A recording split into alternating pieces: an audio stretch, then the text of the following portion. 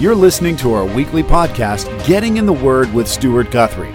Stuart is the teaching pastor of Family Bible Fellowship of Ridgeville in Early Branch, South Carolina.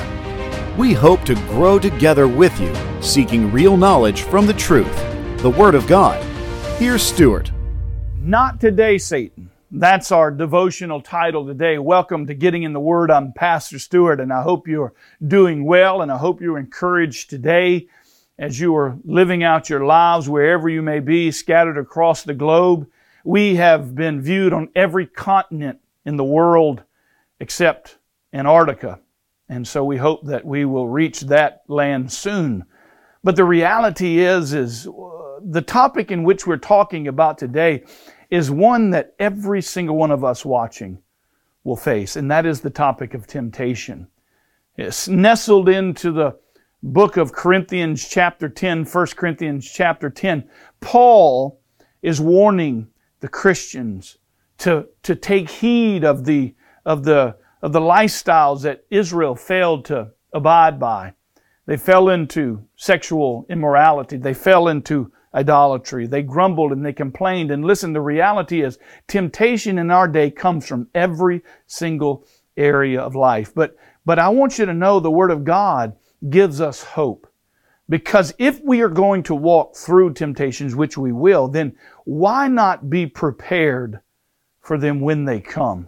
Flip over in your Bibles, if you will, or on your cell phones or whatever it is you have, and look at 1 Corinthians chapter 10, starting in verse 13. Here Paul reminds us that no temptation has overtaken us, but that which is common to man. This is something we will all face. It's common. What you are facing in a temptation, someone else is facing. Because sin is sin. And we are indwelt in a world that is evil and that calls what God calls evil, they call it good.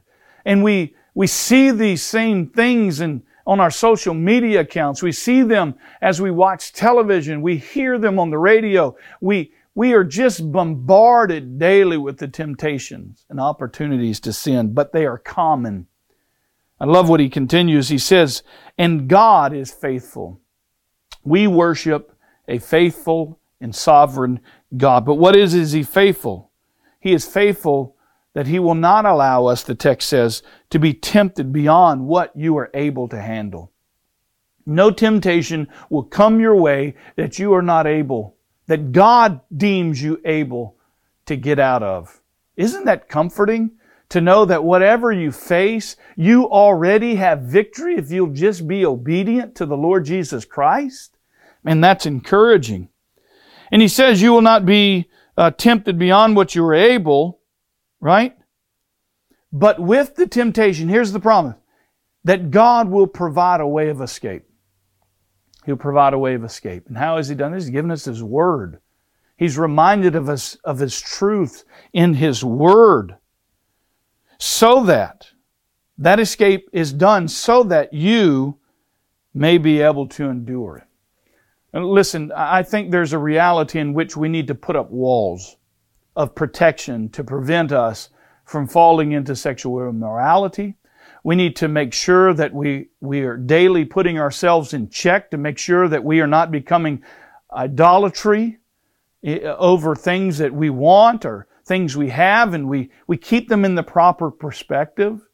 We need to make sure that we exhibit self-control as Christians so that we don't become gluttons, that we don't get drunk with wine and addicted to drugs and all of those other things. We need to make sure that we are trusting in God's ability to provide a way of escape so that we can walk in victory as Christians. Listen, as the believer, as the truster of Jesus Christ, we are indwelt with the Spirit of God. And we are reminded that it's no longer I who live, but Christ who lives in me. And so we can definitely have victory. And in verse 14, he reminds us really the best way to get out, to escape, to get out from underneath the temptation. And he says here, therefore, my beloved, flee, run, get away from it. If your eyes are causing you to stumble, cut the TV off.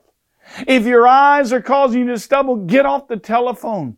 If your eyes are causing you to lust and be idolatrous and sexually immoral, then get away from the cell phone. Put some filters on there. Get some accountability partners. If it's food, stop going to the gas station. If it's cigarettes, don't go in the gas station or where they sell them. Stay away from them. Listen, flee is the best way. Run, because in reality, you cannot handle them in your own strength. You must trust in the Lord Jesus Christ to guide you and to direct you and to walk you and to give you the victory. But you will have to flee from those. And so let's walk through life today and the rest of the week and just be reminded, not today, Satan. We're not going to let him creep in and overtake us with the temptation because we have forgotten that God promises that with the temptation, He will provide a way of escape. Because if we are experiencing the temptation, He says He won't let you be if you're not able. So you are able today. And so tell Satan, not today, Satan. And be reminded of the grace and the mercy of Christ when you do fail. That's important. Because in this life, we will fail. We will fall into temptation. We will see things and taste things and hear things and watch things that are not honoring to God sometimes. And we need to be reminded that as Christians, our sins, past, present, and future, have been bought for on the cross at Calvary. And we need to be reminded of 1 John 1:9 that says, if you confess your sin, He is faithful and righteous to forgive us our sins and cleanse us from all unrighteousness. So, not today, Satan. God bless you and have a great day. This has been Getting in the Word with Pastor Stuart Guthrie. Thank you for listening to our weekly podcast. And be sure to visit us online at FamilyBibleFellowship.org. And come see us in person on Sundays at 11 a.m.